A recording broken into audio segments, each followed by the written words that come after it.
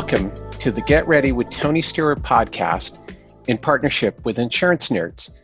I'm pleased to be joined today by Shenandoah Connor. Good morning. Good morning. In this episode, we'll be discussing behavioral economics and how advisors can focus on their clients' perspectives and issues. Shenandoah is a graduate of the Get Her Done School of Thought. Shenandoah Connor takes strategy and execution to the extreme, rapidly developing and implementing both client and company initiatives while maintaining high standards of excellence.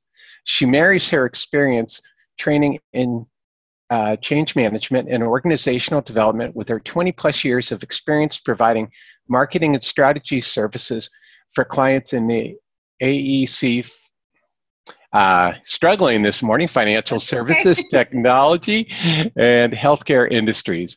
She actively writes and speaks on topics related to marketing, leadership, and business for many conferences and organizations, including SXSW Interactive, Women in Finance, the Institute for Leadership and Capital Projects, the Society for Marketing Professional Services, the Women's Global Leadership Conference in Energy, and others. Yeah, that's a few things. As vice, keeps you busy. At Bush, you're a mom, right? Yes, that's right. That's another full-time job. And as Vice President of Strategy and Client Services at Connor Creative, she is leading the implementation of new technologies and services while bringing their full suite of marketing and communications capabilities to the market. So there we go. That's about Shenandoah. So let's plunge in and learn more about you and what you're up to. So maybe, fantastic. So let's talk about how you got started. Well, it's kind of a funny story. I started very, very young. I started learning about everything that I employ today, the sales, the marketing, how to influence people, how they think, what affects their decisions, actually in middle school. My father, sorry, there's a fly coming at me. My father was a farmer, but for health reasons had to change careers and went into sales at an RV dealership. But he's one of those, when he was going through learning everything that he needed to learn, he went through the Dale Carnegie stuff and all that. He came home and taught it to us kids. So I'm the oldest of three. And all of us went through sales training in elementary and middle funny. Because he was, that's how you learn. You teach it to others. And so that's what he was doing. We were his, captive audience, so to speak. So I started learning it then and always worked with my parents in some capacity, working on the weekends or helping them out. I've always had a knack for writing. And so it would help my dad with developing sales letters and things. But I really started kind of working as a copywriter and doing marketing support in high school. I wanted to participate in a pageant, but my parents were of the ilk that if you want something that's extracurricular, you have to figure it out yourself. And so they would allow us to get sponsors and sell advertisements in the program for the pageant. And but they didn't give us any sales materials for that. So I developed my own sales letter. Sorry, it's a fly. It's just after me today. But I developed my own sales letter and got in my Sunday best and started going around to all the different companies where I grew up, which was Las Cruces, New Mexico. And I got the entire pageant paid for. Plus fantastic. Some gigs doing some sales letters. I was so good at it, they wanted me to help write their marketing materials. So that's how I got started. It always had been kind of a side gig until I had my daughter. I was a single mom with a 4-month-old baby and had to figure out a way to make a living in a way that, wasn't just, childcare is so expensive. And as a single parent, it was just very difficult. So I started freelancing again when she was born and quickly grew an agency from that. So kind of the roundabout way that it ended up. Well, fantastic. Yeah, and let that fly know he can be booked next week. He's really persistent. I don't know. I had the doors open earlier because it's a nice morning, but that was probably a bad idea. Well, maybe it's a Dale Carnegie fly and, he's persistent. Yeah, it's good to see how well my meditation on focus is working today. Well, that's great. And I think one of the things you said that's just so important, and a lesson you learned early on, that it's about teaching others. It's what we learn Mm-hmm. but that the key is not selling, the key is teaching. And that's what I love about what you're doing and your school of thought. So let's get into, what you're doing today. What do you do? Yeah, and kind of on that point right there, one of the things I do quite a bit, or what I call it, is educating to conversion. So I work with a lot of knowledge-based companies, their financial services or professional services, where they have very involved technical products and services that they deliver, and they're working mostly with B2B. Some of them are B2C. So we do a mix of both, where you have to really educate a client before they become a client and throughout the whole process. It's just part of the selling and customer service funnel that you need to be able to continually educate them. So there's a lot of blogging and thought leadership that happens through that. But it's also really thinking about translating really technical topics into terms and language and stories that the customer can understand and that they can relate to wherever they are in the process. And so that's a big part of what we do. There's a lot of different aspects that can go into it from a tactics standpoint, whether we're talking about social media or email marketing or doing strategic partnerships or webinars or events, those types of things. Those are just kind of the ways we go about really trying to connect with the right type of client that would be a good fit for whomever we're representing, and really just getting that thought leadership and expertise out there and educating them in a way that is bringing them along for the journey that's going to lead to a sell for our client, but that is ultimately going to lead to a positive solution and outcome for their end user as well. Definitely. And I think that's another key thing. It's that it's about a positive solution, is that you want people to walk away feeling good about what they've done. I know so often in the financial services industry, is so often clients walk away and they're either puzzled or they don't feel great about the process. And, they have just this view of, especially the insurance industry, but I'd say across the whole financial services industry of like, yeah, these are people I got to deal with, but I don't really want to deal with them. It's like, well, and I think a lot of that comes when you can feel when they're not operating in your best interest, when they're trying to meet quotas or represent a specific product versus what's the best solution for the client. You can feel that sometimes. And you can walk away not getting that great experience if you know for a fact they didn't do the due diligence, even if it is maybe even the right product for you, but they didn't do that due diligence on the front end of really getting to know you and understanding what your needs were and drawing that connection between where you're at, what you need, what your goals are, your level of understanding, and what they're trying to provide to you.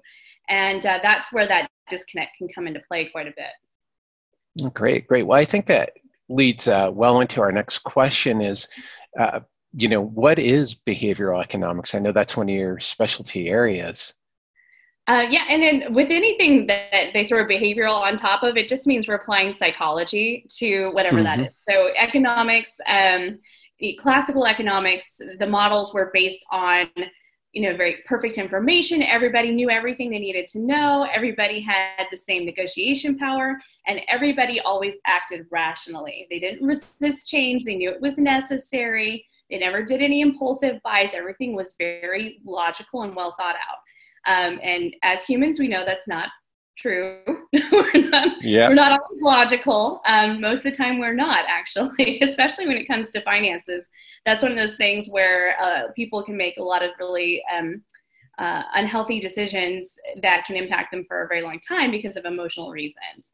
And so, but also anytime you're trying to influence someone, it's not just a logical decision or just an emotional or a decision or psychological based decision. It's a combination of the two. And so you have to understand both in order to really be able to not only, attract a client and keep a client, but to make the client happy. And that's part of where it comes into play. From an economic standpoint, it's more about that. What incentivizes people, what influences their decisions. And then as a marketing person, that's what I look at is what influences people's decisions. When do they start their ears start to perk up and they start listening, what makes them take that next step and what makes them stick around, what also keeps them from making those decisions that actually are good for them. There's a lot, again, with my background, it's also in change management. So resistance comes up quite a bit when you're dealing with anything, especially if there's, and we've talked about this before, if there's, people want to avoid thoughts of death, people want to avoid negative thoughts, but how do you get them to be proactive while also being, aware of they're going to have this resistance to certain topics or resistance to certain things, or they're going to have, a certain inherent bias to things. And that's basically what it does, is we're looking at all the different ways that influences their thought patterns and how can we incentivize and motivate them to take the actions we want them to take or they need to take. Exactly. So, and I think that's really, in the insurance industry, you're dealing with the first thing you hit on is people not really want to talk about money and feeling comfortable with money. And then you're also dealing with things that people don't want to talk about. They don't want to think about their house burning down or getting in a car crash or somebody dying or becoming disabled. Those are, not positive events. So how can advisors and, other financial service professionals, apply behavioral economics to better serve their clients and to help their clients, deal with these issues, while not being a trained psychologist? Right. And like a lot of that honestly comes from the old adage of, just learning to listen and hear what they're actually saying.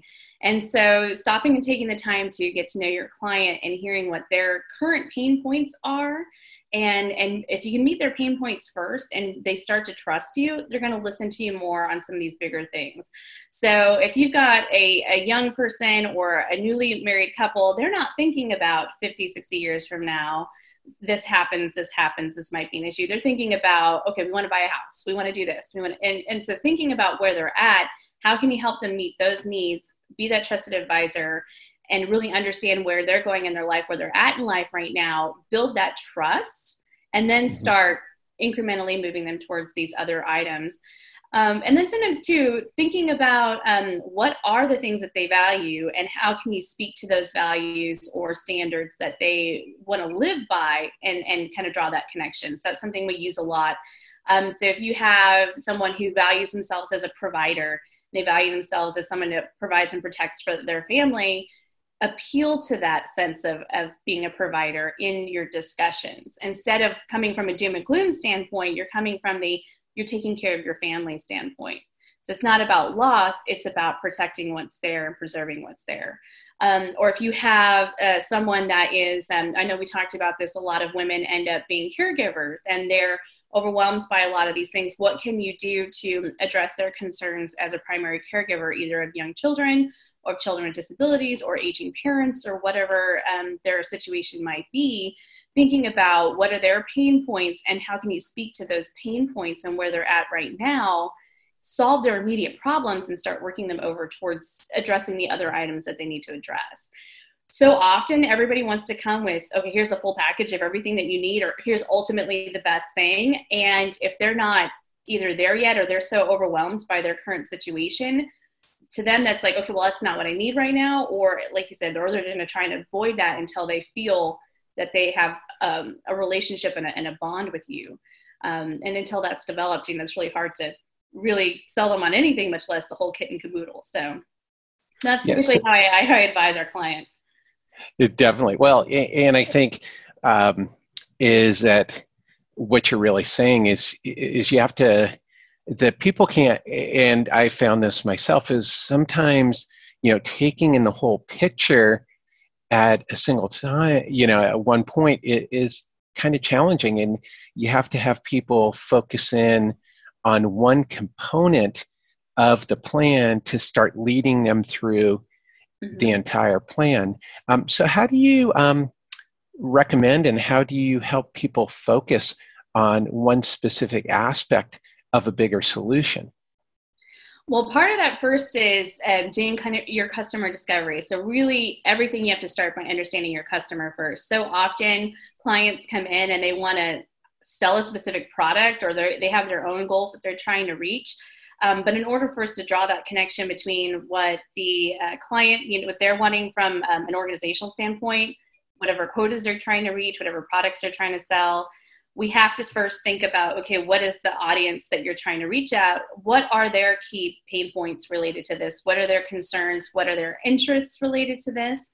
And we do that initial discovery first and think about, okay, how can we meet them where they are? And then start drawing those connections from, okay, here's where they're at, here's their pain points, this is what you offer, and working our way backwards to meeting them where they are and slowly bringing them along.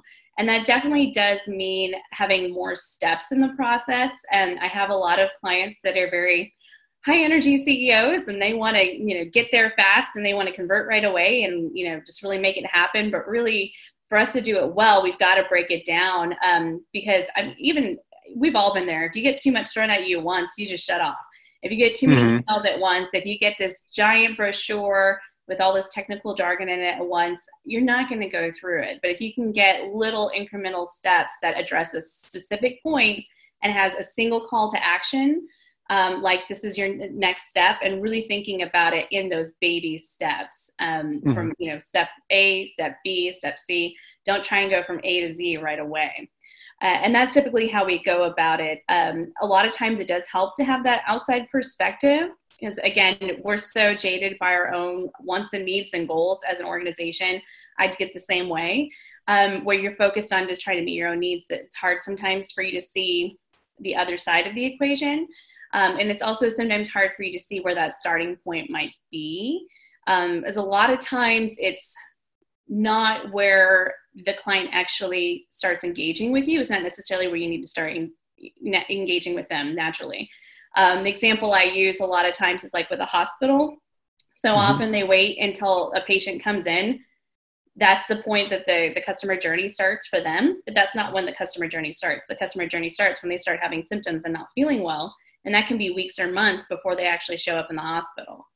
And it doesn't end when they're discharged. It continues for several months after. So from where we're at, we have to think about, when are they going to start thinking about these decisions, and how can we start getting in front of them before it's time for them to actually make that decision and be that resource that's already positioned for them long before they actually have the need.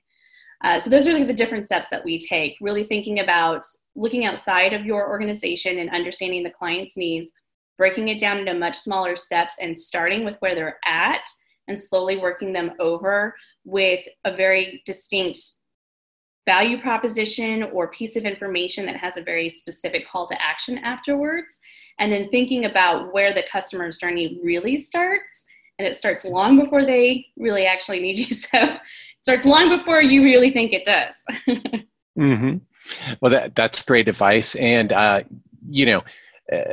how, the question I have too is that there's a lot of people in the Insurance Nerds audience that are not directly interfacing with the client. Some of them are CEOs of insurance companies, and so a lot of people are removed, or they're in underwriting departments. How do people who are not directly interfacing with the clients think about this in terms of their work, and even just the work at the company, but helping the company move in that direction towards being client focused?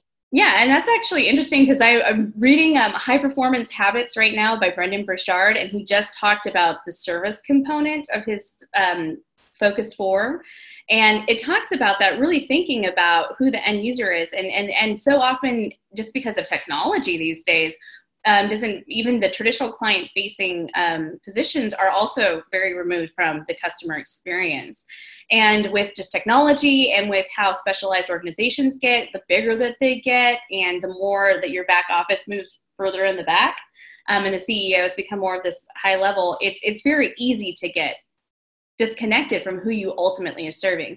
So even if you are traditionally that back office, or your internal client is your other team members, your ultimate client is the external client. It is the family member or the business or whomever you're actually underwriting the insurance for, underwriting for, or leading the organization for.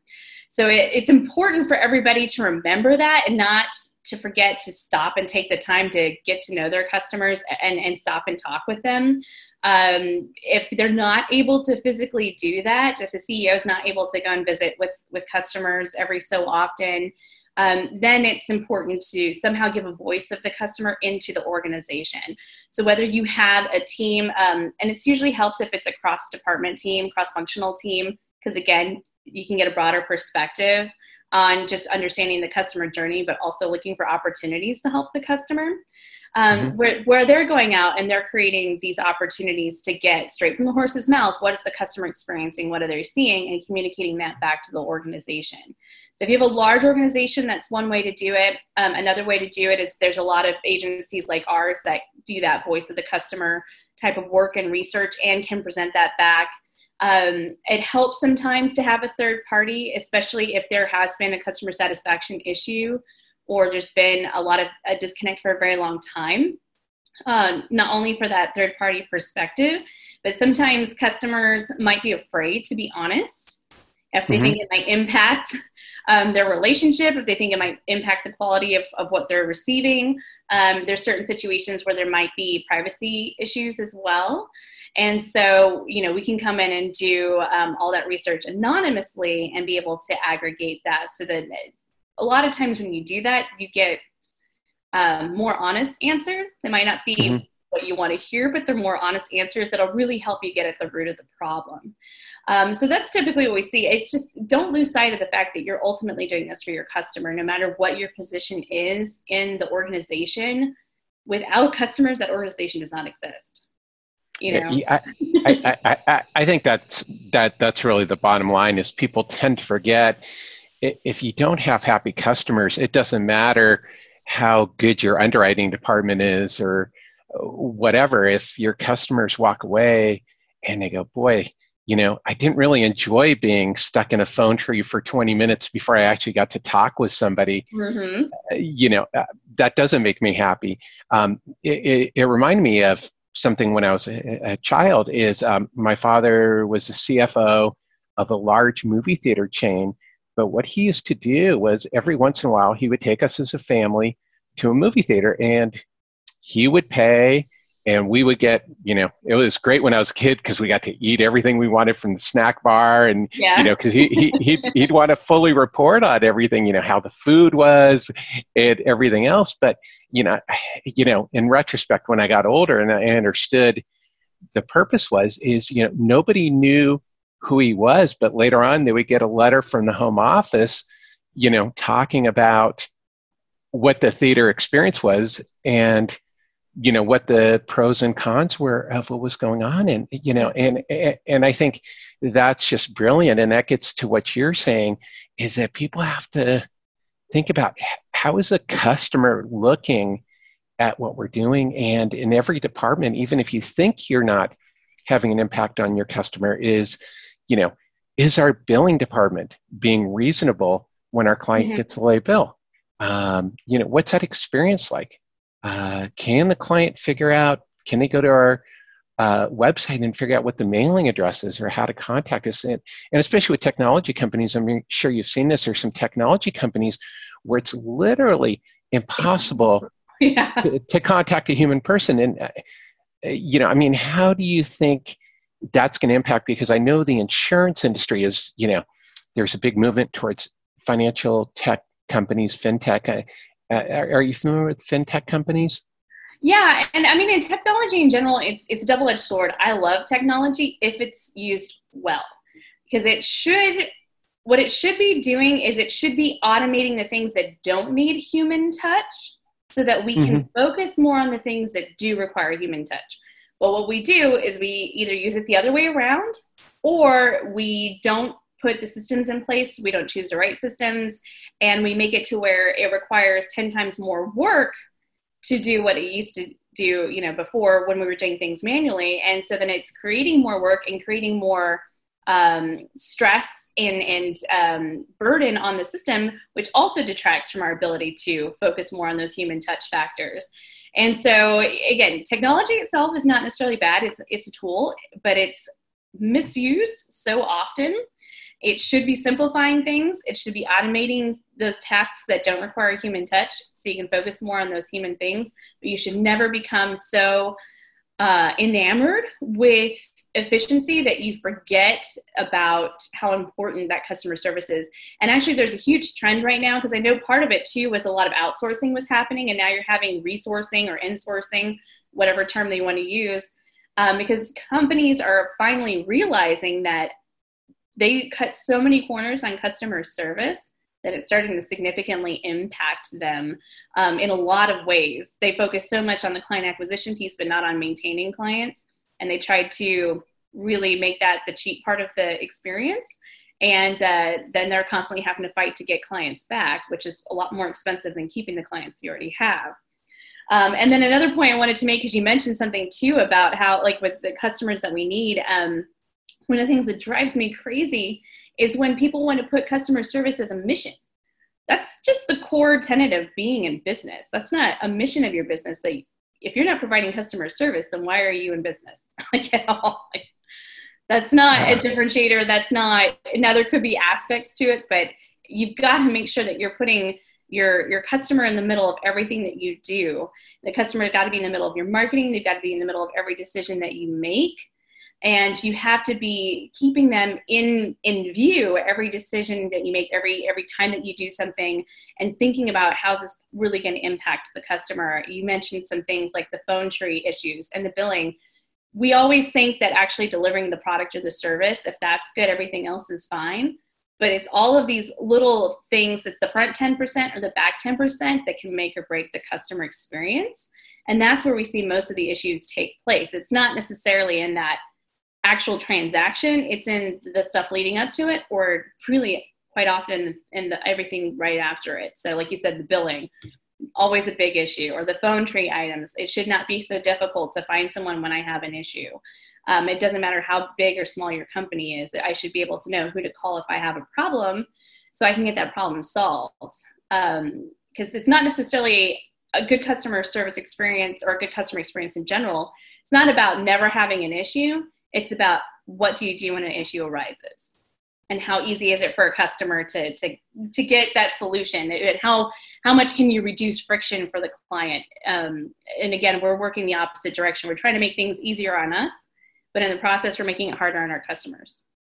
Definitely. Well, I know personally, I have my home and auto insurance with a traditional insurance company. It's definitely not the lowest premium, but I do know that I can reach my agent and her team at any time, and they will respond. And they may not respond with a resolution, but they'll at least respond and say, hey, we got your message, we're on it, and we'll get back to you, and we'll keep you posted about it. So how can companies and agents pivot to start using behavioral economics and client retention?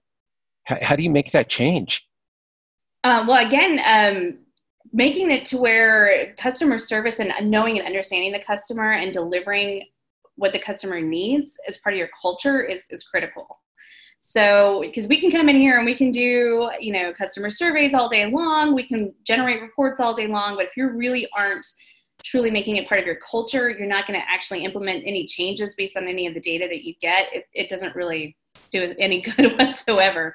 So really it has to be, and one of the core tenets is as goes the head, so goes the body. Leadership is always going to set the example. So if leadership is not making it a priority for us to truly meet the needs of our customers, then nobody else in the organization is going to do it. It's not a bottom-down effort. It's not going to come from middle management. It's not going to come from just the marketing department or just the sales department. It's got to come from the executive team, and it's got to be, prioritized all the way down. And so that's where you really have to start, is making it part of the culture of truly understanding it. And it's not doing this one-time effort. You need to have things in place that allows you to continually get that feedback, be able to, digest it, understand it, and apply it. And figuring out, sometimes you're going to get feedback that you don't need to act on.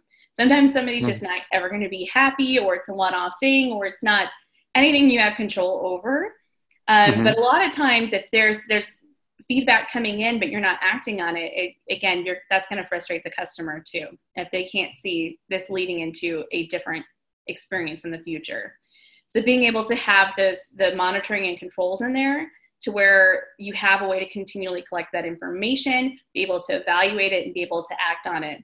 So that's part of where it does help to have that cross-functional team that is responsible for that internally, that can look at this information that's coming in, because sometimes the solution isn't going to come from the traditional place. It might come from HR, it might come from a production team, it might come from your accounting team, or it could come from an executive administrator. You never know where the solution might come from, but the more that you can have a diverse team that's working on that, the greater perspective you can have, and the greater problem solving and creativity you can have in that whole process.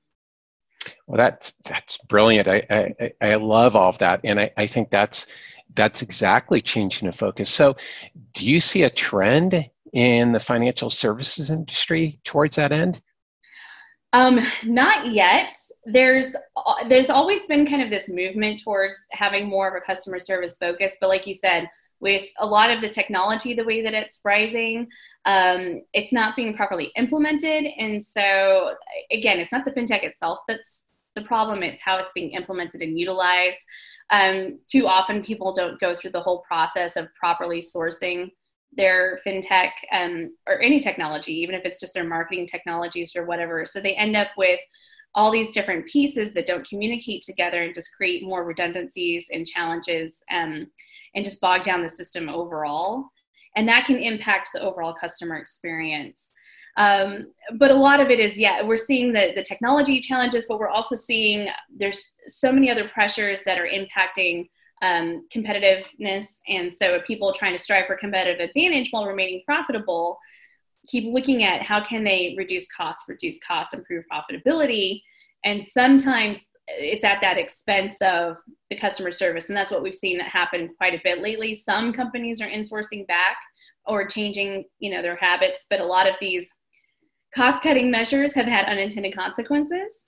And so right now I think everybody's feeling the pain, but we're not seeing a trend towards a customer-centric solution yet. It's just more of everybody's feeling the pain and not understanding what it is, and still looking at it as more of a numbers issue or a sales issue or a goals issue, and not as a human issue.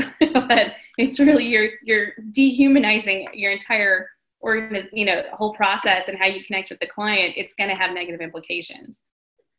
Yeah, boy, it makes me think of, I think it was James Carville who said when Bill Clinton was running for president, it's the economy, stupid, that really maybe the insurance industry and financial services industry should adopt, it's the customer, stupid.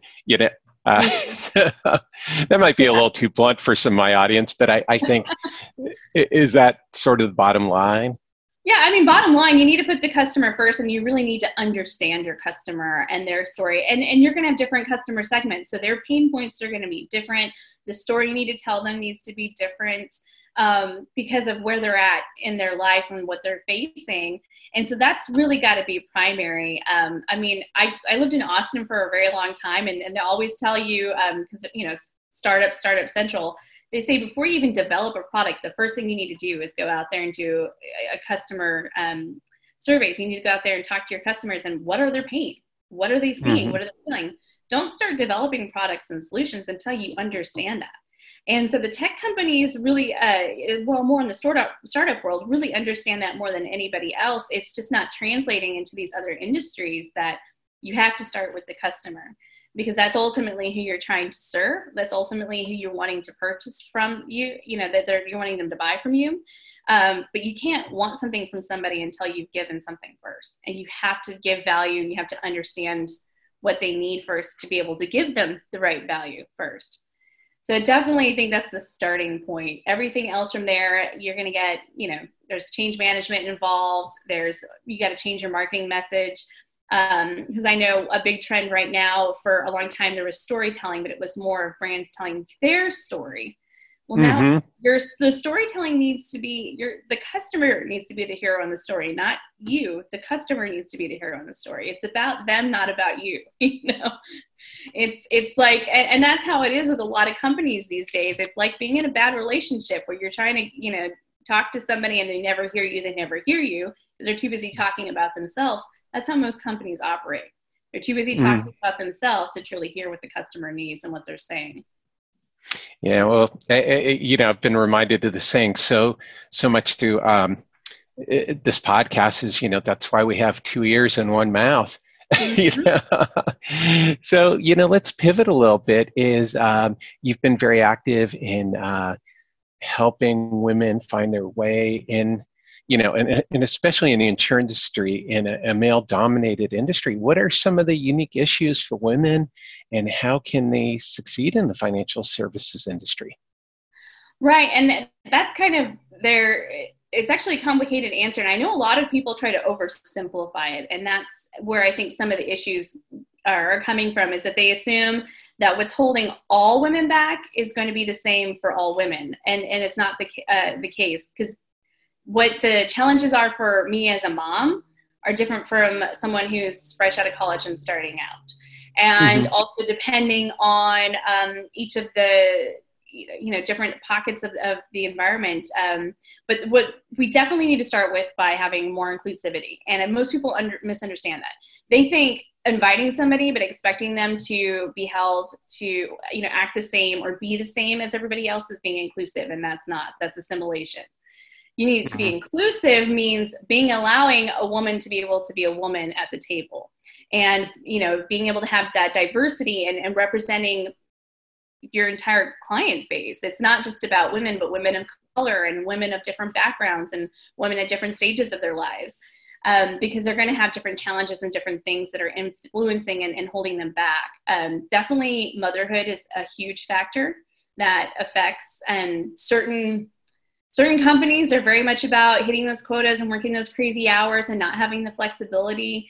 But it's still a known fact that we're the primary caregivers. We're primarily ones responsible for the household. Even in a more fair relationship, I'm still constantly having to educate my own husband on what all it takes to run the household and what all it takes to make sure the kids get off to school and get picked up. And if there's an issue, I'm still the first one that's called, or those types of things. So those things impact my flexibility, but that doesn't mean that it's affecting the quality of the work that I'm producing or what I'm able to bring to the table, because we have this expectation of a very specific way of working that was designed for a worker that did not have some of these responsibilities. But it also means shifting to the other side. We also need to allow fathers to be fathers. We need to be able to have that flexibility on both sides. It can't be just flexibility for mothers. And there's been a lot of case studies and things where they do put things in place to support mothers and support working mothers in the environment that working fathers are able to take advantage of, that allows them to not only be better employees, but better fathers at home. And it feeds both ways. If you're satisfied at home, you're satisfied at work, and vice versa. And if you get to bring your best self to both situations, your just overall satisfaction is going to be better. You're going to continue to produce more, and you're just going to be just a better employee and a better staff member overall. So it's not a simple solution, but the more that we can be conscientious about having representation of women of all backgrounds in leadership roles, in all departments, that they're not relegated to administration or in the back office, that they are actually serving in a variety of roles, that they're visible. That visibility is going to continue to help. Women also need to take control of learning how to become more visible, communicating more. We just talked about this at a women's conference in February, and that was the whole theme of the entire conference is get visible. And how do you do that? And it's helping women learn how to communicate what they're bringing to the table, tooting their own horn a little bit more, and really being able to know and understand the value that they bring, and being able to also build alliances to help them do that. And so it's not a man versus woman thing. We need to be working together. And same thing among women. We need to be supporting each other. We need to be supporting our male colleagues and vice versa, anybody that's an ally for us.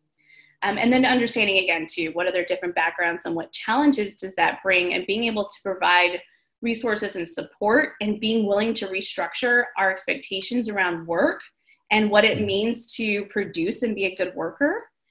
It's not necessarily that button seat scenario. It's not necessarily a very rigid, work schedule. It's not necessarily, there's just certain aspects to how we've kind of evolved and what our expectations are about what makes someone a good worker or a producer in certain areas. So often we don't actually look at what they're producing. We look at how much are they checking in, how much are they clocking in, how much are they able to be at the happy hours, how much are they able to be these certain things. And we need to change that expectation before we can get any more diversity, regardless of gender, but just any diversity in some of these more diverse roles and in some of these more leadership roles.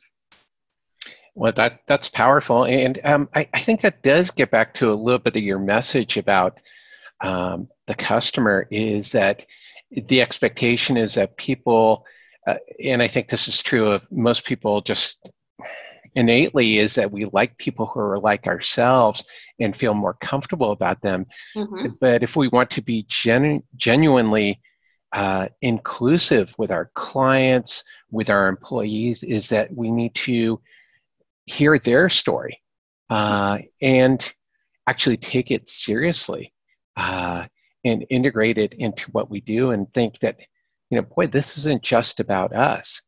Mm-hmm. This is about how women feel, as a man, how women feel. I've heard that once or twice from my wife, maybe, so yeah. that I may not be listening or interpreting her reality.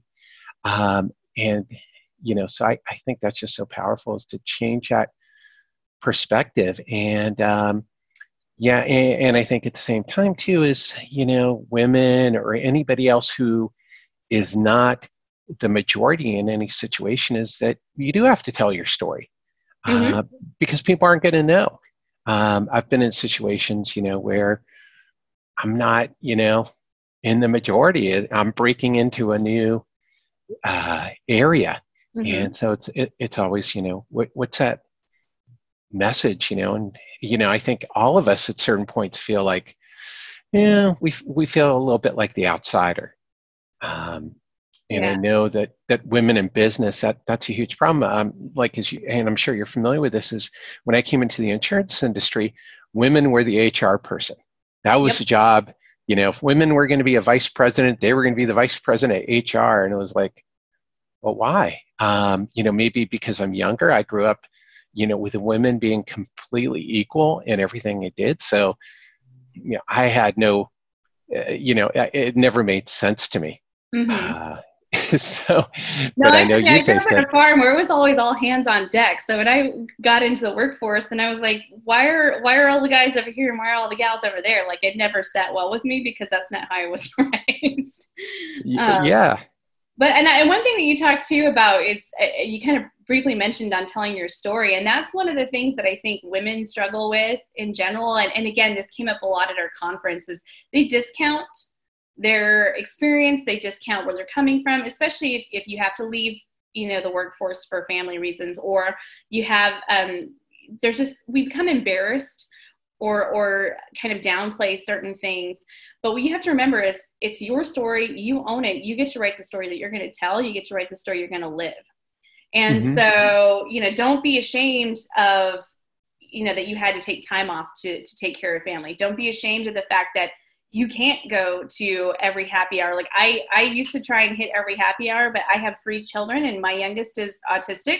Childcare is not easy. So I don't do happy hour events anymore, and I don't apologize for that anymore. Because my story is that after, 6 o'clock, that is time for my family. It is not time for work. And that is my story. My story is not, oh, I can't do this, I don't get to go do this. Or I had to take a year sabbatical for health reasons. It doesn't mean that, that my career is any less valued. That doesn't mean that my trajectory is off or anything like that. It's that I needed that break. It helped me re-energize, and now I'm back full force and can do these things. But so often women like downplay or talk or just demean their experience, or, just have a negative story that they tell about where they're at in their career or what's happening to their career or what they feel is holding them back in their career, instead of changing that story and owning it and making it, putting a positive spin on it. You're not lying. You're just changing your point of view, the way that you're looking at everything. Instead of looking at it as a challenge, instead of looking at it as a roadblock, what is the opportunity? What lesson did you learn? If you had a setback, if you had to change industries, if you had to change careers, you still learned from those experiences. And those experiences still have tremendous value on where you're at today. And how are you applying that in a positive way? Focus on that story instead of focusing on the negative aspects, or, again, just, we're really good at telling bad stories about ourselves. And so that's something I think that women really need to do. And in terms of us, what we can control and what we can do, we can control the story that we're telling about ourselves, not only to others, but in our own heads. We need to be telling better stories to ourselves in our own heads.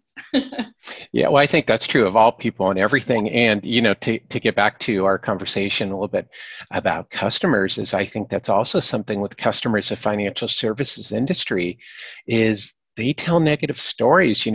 People talk about, the claims problem they had, or the problem when their bank overcharged them, or whatever, is that people tend to tell the most negative story. And so I think it's so powerful what you're doing is, helping people to change their point of view and to tell a better story.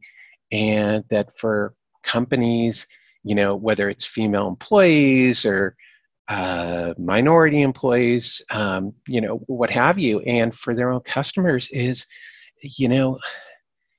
they have a different story, and you have to understand that. And then, that we each as people have to, tell our own story.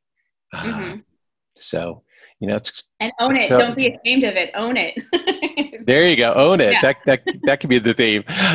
So, what have you, how do you juggle all these things? Because you've got a lot going on. That's one of, questions I always ask is, how do you juggle so much?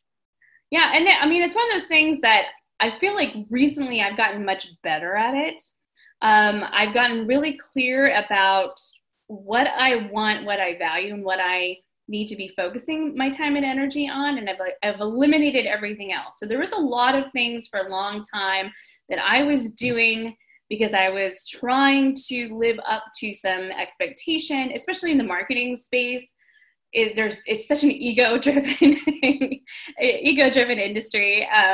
And there's just all these expectations that you have to be doing all these different things, and, be traveling and be doing all of these speaking engagements and be, have videos going and podcasts going and serve on X number of boards and be seen and be seen and be seen.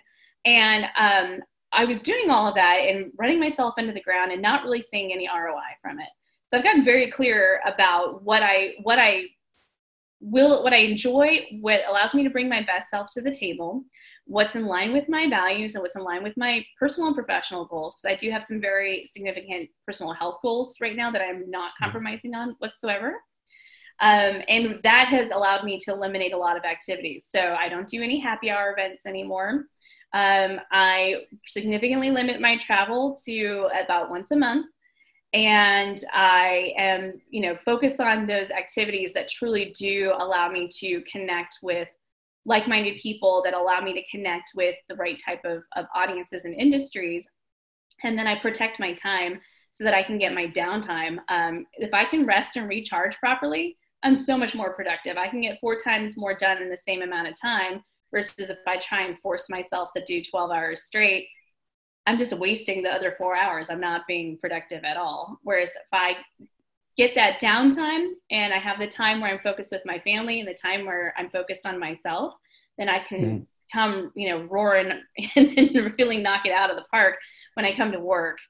So that's been the other thing, is I just don't feel pressured to serve on boards anymore or to be present at all of these events. And I don't feel pressured to have to, glorify busy and just, work these crazy hours. I focus more on what's really going to move the needle and focus on those projects instead. And all the other stuff, I'll get to it when I get to it. The to-do list is never done. So I do as much as I can, and then make sure I have those boundaries in place. So that's something, and I've only recently started doing that, but it's made a huge difference. I feel a lot better. And I do see I'm able to bring my best self and more quality ideas and quality work to my clients, as well as to my home, to my family. That's great. Well, I know you've given me some fantastic ideas, so I know you're delivering your best. And just to kind of close out, I also like to ask people, if they have a funny or interesting story they want to share. Oh, that one. I was thinking about that. I was trying to think of one that was appropriate. Is this more of a happy hour story? No. So I did stop drinking back in August, but and I never was a heavy drinker, but I did earn a nickname at happy hour. So one of my nicknames I earned was Shenanigans. Yeah, because people can never, after they've had a couple of drinks, no one can say my name. And so, that's one of my nicknames is Shenanigans. And most people's phones do autocorrect my name to Shenanigans too. So funny. It kind of stuck. So that's probably great. one of the, I guess, more tame stories I could share.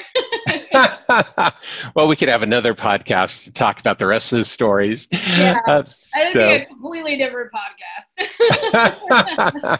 Not my usual audience. I don't think so. Well, this has been great. You've shared so much, and I really appreciate that. So where can people learn more about you? And I'll put any URLs in the show notes, but how can people get in touch with you and learn about what you're doing and all that? Absolutely. So the name of our company is Connor Creative Company. Now that's Connor, that's CONNOR, because ever since I got remarried, no one's misspelled my first name, but they keep misspelling Connor. Oh, funny. Yeah. But it's connorcreativeco.com is our website. And I blog there every week. I'm constantly putting out resources and content there. Again, I'm a lifelong learner. So I'm always putting out educational content on marketing and leadership and things like that. You can find me on LinkedIn. I'm very active on LinkedIn, and it's just Shenandoah Connor. I kind of, do a little bit of Twitter, not as much as I used to, but I'm also on Twitter as well. And there I'm Shenandoah TX, Shenandoah, Texas. Yeah. So those would be the big ways to reach me. All right. Well, fantastic. I will add that to the show notes so people will be able to find you. Thanks again for coming on today. It's been a pleasure. And for everybody listening or watching, please be sure to subscribe to the podcast. Thanks again, Shenandoah. It's been a real pleasure. Absolutely. Thank you, Tony.